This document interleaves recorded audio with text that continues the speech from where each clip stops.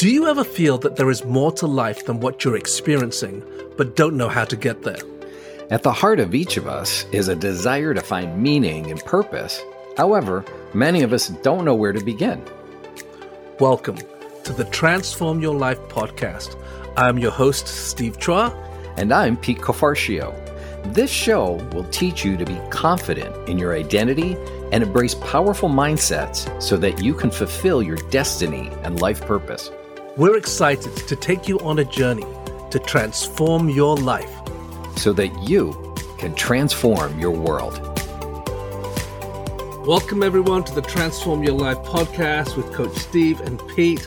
Actually, this week, it's not Steve and Pete, it's Steve and James. Over the years, we've been meeting amazing people, and some of you know I have a coaching company called Insight Out. We have a number of coaches who just add so much difference to the community of coaches that we have that really help industry businesses and organizations thrive. And one of these people is James Merry. Hi, James. How you doing? I am doing well, Steve. It's good to be on the show with you today. It's so great to have you. James is actually an education consultant for the Cincinnati Children's Hospital, and he was responsible for 16,000 people. I don't know how you do that, James, but his expertise was in teaching people how to teach and to learn and to retain. And over the last number of months, I've really enjoyed working with James. Particularly, we've been working in the Philippines together, right, James? Yes, that has been some great conversations with some business leaders there. We've been taking them through the Inside Out curriculum. But today, I actually want to focus on your expertise. And it actually takes me to our transformation tip this week, which is a quote from the great Winston Churchill. And he said this: "I'm always ready to learn, although I do not always like being taught." Do you like that one, James? Oh, that kills me because I have been through that process of learning what not to do, what to do, how some classes can be so great and so interactive and others can just be so boring, so bad. And so that quote hits me real good. It reminds me of going to church on Sundays. Sorry. No, Yes. To my pastor, I apologize. Like you said, sometimes you get some of the most amazing teachers and you're on the edge of your seat. And actually, quite a few times I find myself dozing off. I don't know if you can relate to that, James. Oh, yeah. I have put people to sleep and I have fallen asleep myself. Well, this topic was really interesting because when James first introduced this area of how we retain what we're taught, it kind of spoke to me immediately. I've said on this podcast a number of times, I actually have a reading disability, James. They say I'm a visual, tactile, kinesthetic learner, which sounds very intelligent, but it basically means I don't understand what I read.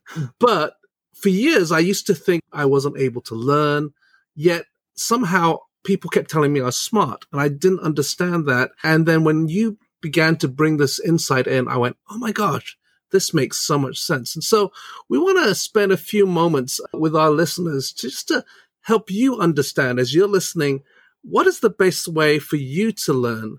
And why is it that maybe sometimes we think we're really bad at learning? All right.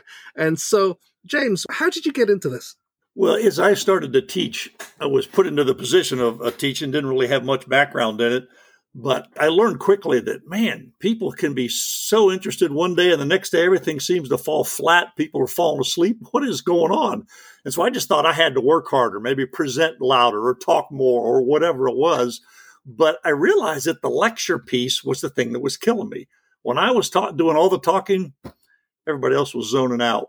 And so As I started to talk to other people and watch other people kind of go through the same process, I realized this lecture piece is really the most common way to teach, but seems so ineffective.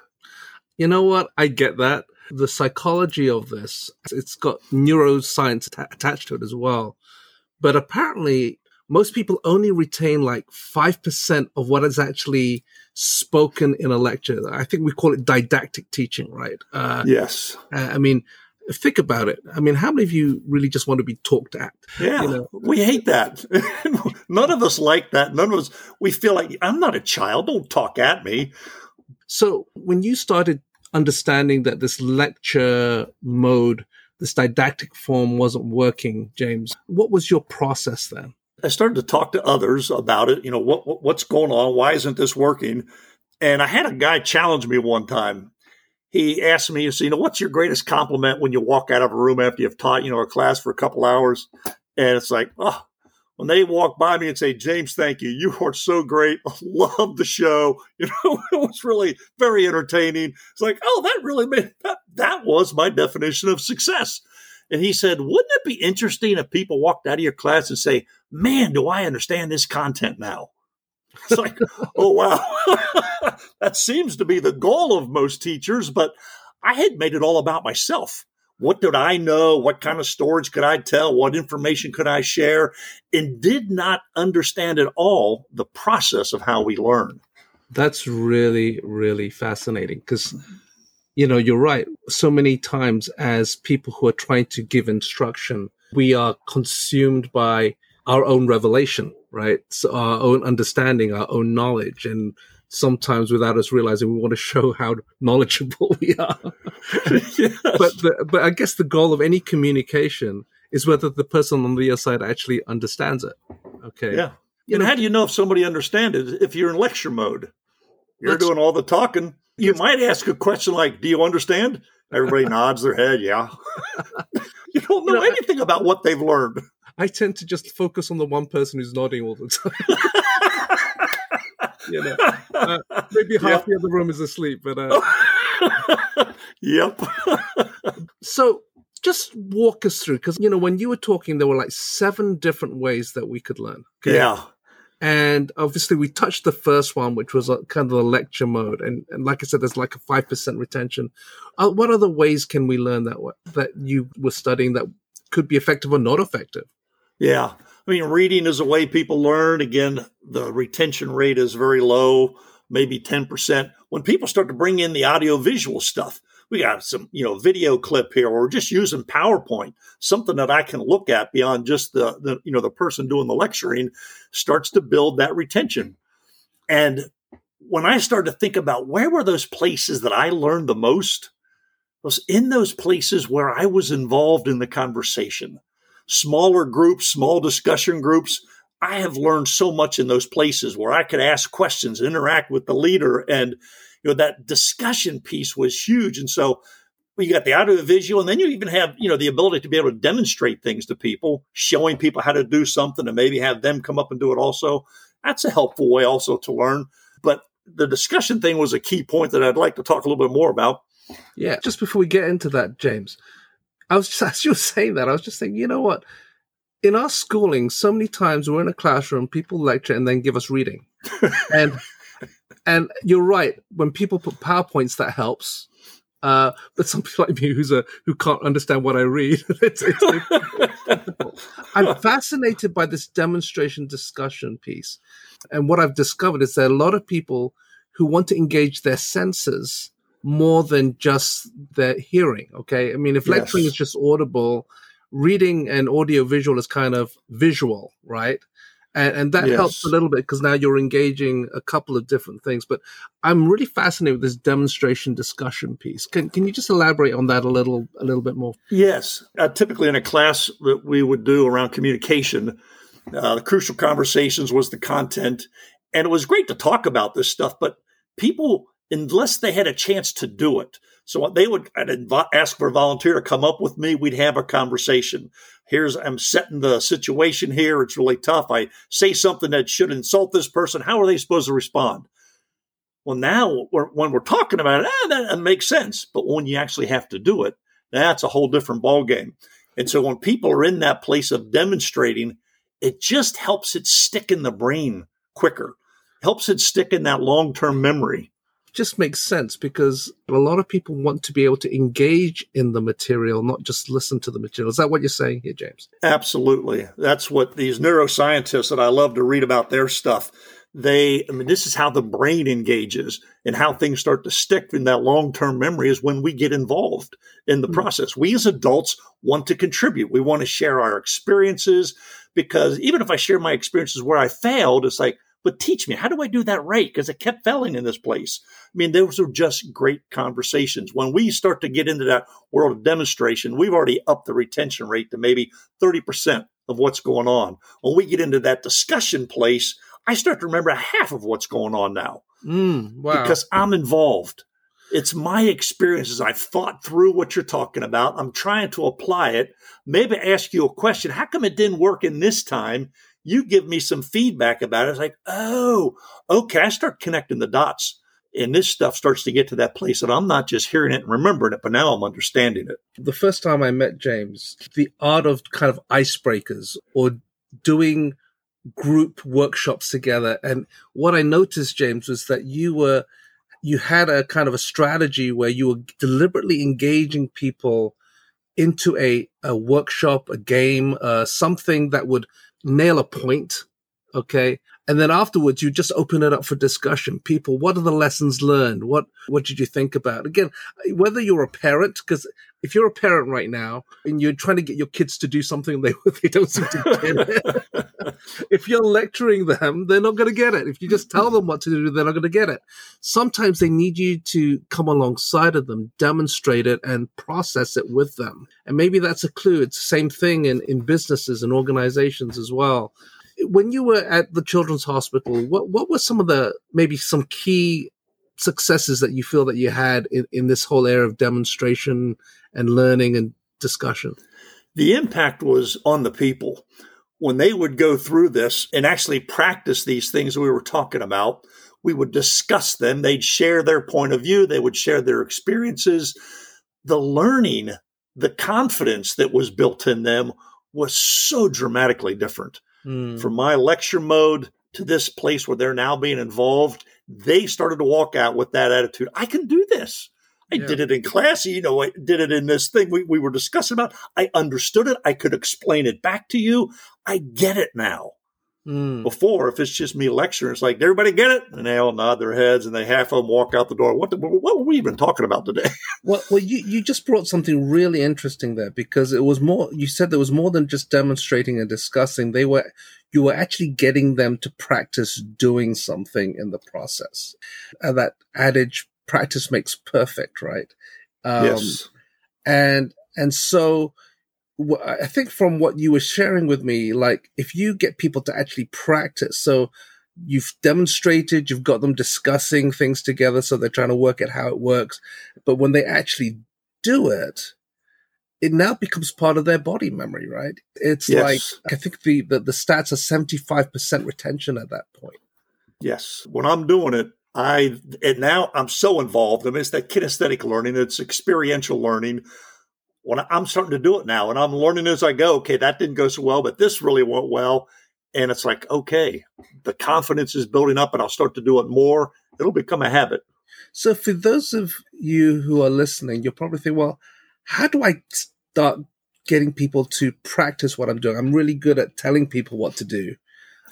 James, how would you advise people in terms of providing the practical? Those of you who've been on this podcast know we often say that information plus application is transformation. It's that application part that, a lot of us are good at the information part. How do we begin to skill ourselves in the practical? What are the questions that you ask? What are the things that go through your brain when you're trying to get people to engage in something? Yeah, that was over time. Early on, in my lectures, I didn't even have time to talk about application at the end. It was like, go do something with it this week. Wouldn't even talk about it. We didn't have time for it because I was in my lecture mode.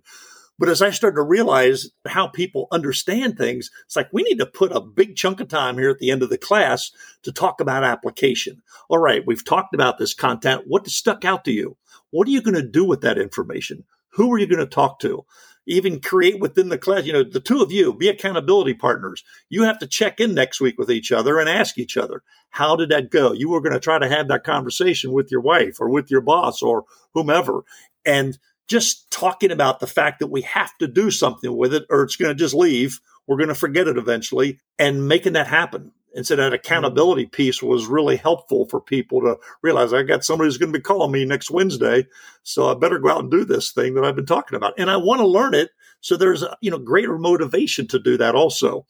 But it has to be talked about. It has to be applied. And to do it in the classroom is really helpful to give people that first round with it. All right, I practiced it in class and it actually went well. Gives me a little confidence here to go out. And if I didn't do it well, I learn as we talk through it. Why did it not go so well? But practicing doing it and then asking people to go out and do that and, and check in with them about that piece. Then they come back and they actually start to teach the rest of the class. This is what I learned when I did it.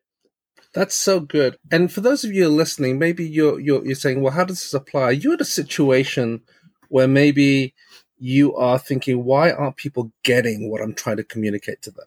Why is it taking them so slow to get hold of something? And these principles that you're sharing here, James, are really, really important, because the moment, like you said, somebody can actually start saying, I've done it and now I can help other people do it. That is the moment where that becomes just a part of who they are.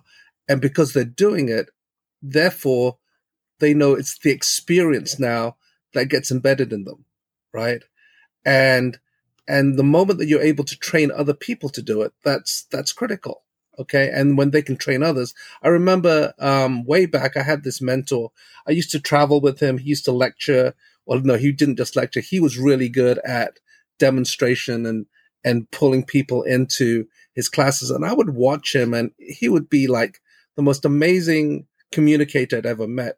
And then about a year in, he says, okay, Steve, I'm going to take a break. You're going to do this lecture next time. And I'm going, what? It freaked me out totally. Okay. And so I was busy just trying to recall his cues, how he connected with people, how he demonstrated what he was doing, how he would open things up for questions. But what I didn't realize was I've been learning through all the audiovisual demonstrations, discussions, the practice. When I began to teach it, it took on a whole different dimension. It almost became mine. I took an ownership for it. And all of a sudden, it came alive to me. And so I love this piece where when you begin to teach it and teach others, or can mentor others or instruct others, equip others, that's when you know that you've really learned something. Yeah, that ability to be able to teach others also, then this new content, it really does demonstrate what you do know and understand. And you spend so much time studying it and researching and preparing for that teaching piece that it really does start to sink in deep with those people. So I would love to do that in the class sometimes. If it seemed like this content was too easy, people's response was, yeah, I've already got that piece. Well, great. Why don't you teach the rest of the class what you know about this? And I wouldn't do it in a sarcastic or mean way, but would just invite them to share their learnings and their understanding. And sometimes they'd stumble, and sometimes they obviously knew what they were talking about because they did a really good job. But it really did even help build their confidence when they were given that opportunity to share what they did know. And that again goes back to the discussion pieces and other things we've already talked about. When people are involved, it just sinks in a whole lot deeper. So as we kind of conclude here, James, just kind of want to summarize a few things. It's been fascinating to me just understanding that the more we engage, the more we can engage our audience, the more that the audience can then begin to participate or practice in what they're being seen or demonstrated in, the more effective that becomes. Just thinking this out aloud, as we're talking, you kept the instructional part, the speaking part, to about 5% of your lecture. Okay. So, that KISS principle, keep it simple, stupid, right? Yes. If you keep it to what people need to know, have maybe additional reading available to them if they need it. But the key is then to engage them visually and kinesthetically. In other words, visually something that they can see and they can absorb. But then once they see it, they are then shown how to do it. And then they begin to interact with it. That would be like the most effective process. Would you agree with that, James? Yeah, I would say the connecting with them intellectually, connecting with them emotionally, because when there's that emotional component to this also. If I feel like this is a safe place to really share my thoughts, to share my questions, my doubts, oh my gosh, I am going to learn so much because I can be so honest with this person. It does create one of the most healthy learning environments I've ever seen. Well, and then if you can engage it and experience the teaching or experience the instruction, okay, so in a positive, sometimes even a negative way, it sticks with you. Yes, it does. Because all of a sudden it becomes real to you. Yeah. That's the difference between things that stick and things that don't. Information that just goes into your head just collects dust. Yeah. But when that information becomes a reality because you encounter it, it sticks with you, and now it becomes your experience to give away. And and it becomes wisdom long term, actually. Yeah. One of my greatest possessions or resources that I have when it comes to education are activities. Certain activities that we do in the classroom where people are having to do something like trying to build the tallest tower with, spaghetti noodles and a marshmallow that has to go on the top. It's like, how do you do this? And they have to work together as a team. They're starting to apply the communication principle we talked about. They're starting to learn about leadership. They're doing it. They're feeling it. They're experiencing the successes and the failures. And when afterwards we debrief that, like the stuff they learn is just amazing. I just kind of step back and watch them, listen to them talk as they share what they've learned, what they struggled with. And it is some of the stuff that they will never forget. Just out of curiosity, what's your most favorite workshop activity that you've done to get a point across? Gosh, it depends on the point, but there are a couple that I really love. There's that one. It's called the Marshmallow Challenge. So you can look it up on YouTube. How does that work? Well, you give people everybody 4 or 5 different teams, about 4 people in each group. They each have a certain number of spaghetti noodles, got a little bit of tape, a little bit of string. They've got a marshmallow, and the marshmallow has to be on top of the structure. And at the end of a certain period of time, 15 minutes or whatever, everybody has to stop. And wherever that marshmallow is, that's what we measure from the table to the top, wherever that marshmallow is. And whoever has the highest structure wins. It's just a simple thing, but children are usually better at this than 90% of adults. Actually, I think I've seen that on YouTube, right? Oh, you can look it up, the Marshmallow Challenge. It is hilarious, but it's a powerful activity. And the kids just learn how to interact and discuss. Yeah, and kids play with stuff. The worst people doing it were master's students coming out of college because they're looking for the right answer. It never works. CEOs, they're not doing so good until you add their administrative assistants. Then they do a whole lot better. Wow. That's fascinating. But the learnings that happen in the midst of that process of me doing stuff, those are learnings that we just don't forget. Well, thank you, James, for joining me today in this discussion on learning. If you're listening right now and just kind of what is the transformation application? Well, for a moment, just think about how you want to communicate knowledge, whether it's to your kids or whether to your spouse, whether in your workplace or whatever. What could you do to make your communication more effective? And we're going to just find ways to be more engaging, draw people out, find ways to discuss, get them to practice what you're trying to demonstrate to them, okay? And even give people opportunity to teach it themselves. Because in that place, you might see some real breakthroughs in what you're trying to do. So if you're stuck and people aren't getting what you're trying to say, take a step back. Let's understand the way that they learn, and maybe you need to adjust the way that you teach. Well, James, thanks for joining us. Always a pleasure to see you. I love your laughter. I love your smile. And take care, okay? Thank you, Steve. Yeah. Bye-bye, everyone. Thank you for listening to the Transform Your Life podcast. We'll be releasing a new episode every Monday, so we hope you'll continue to tune in. If you enjoyed today's episode, please subscribe, rate, and review the show on iTunes or wherever you listen to podcasts. Your review helps the show to reach more people around the world. If you're looking for coaching or more resources, follow us on Facebook, LinkedIn, or our Instagram page, From the Inside Out. If you want to connect with me, Pete Cafarcio, go to petecoaching.com. And if you want to connect with me, Steve Chua, go to stevechuaintl.com.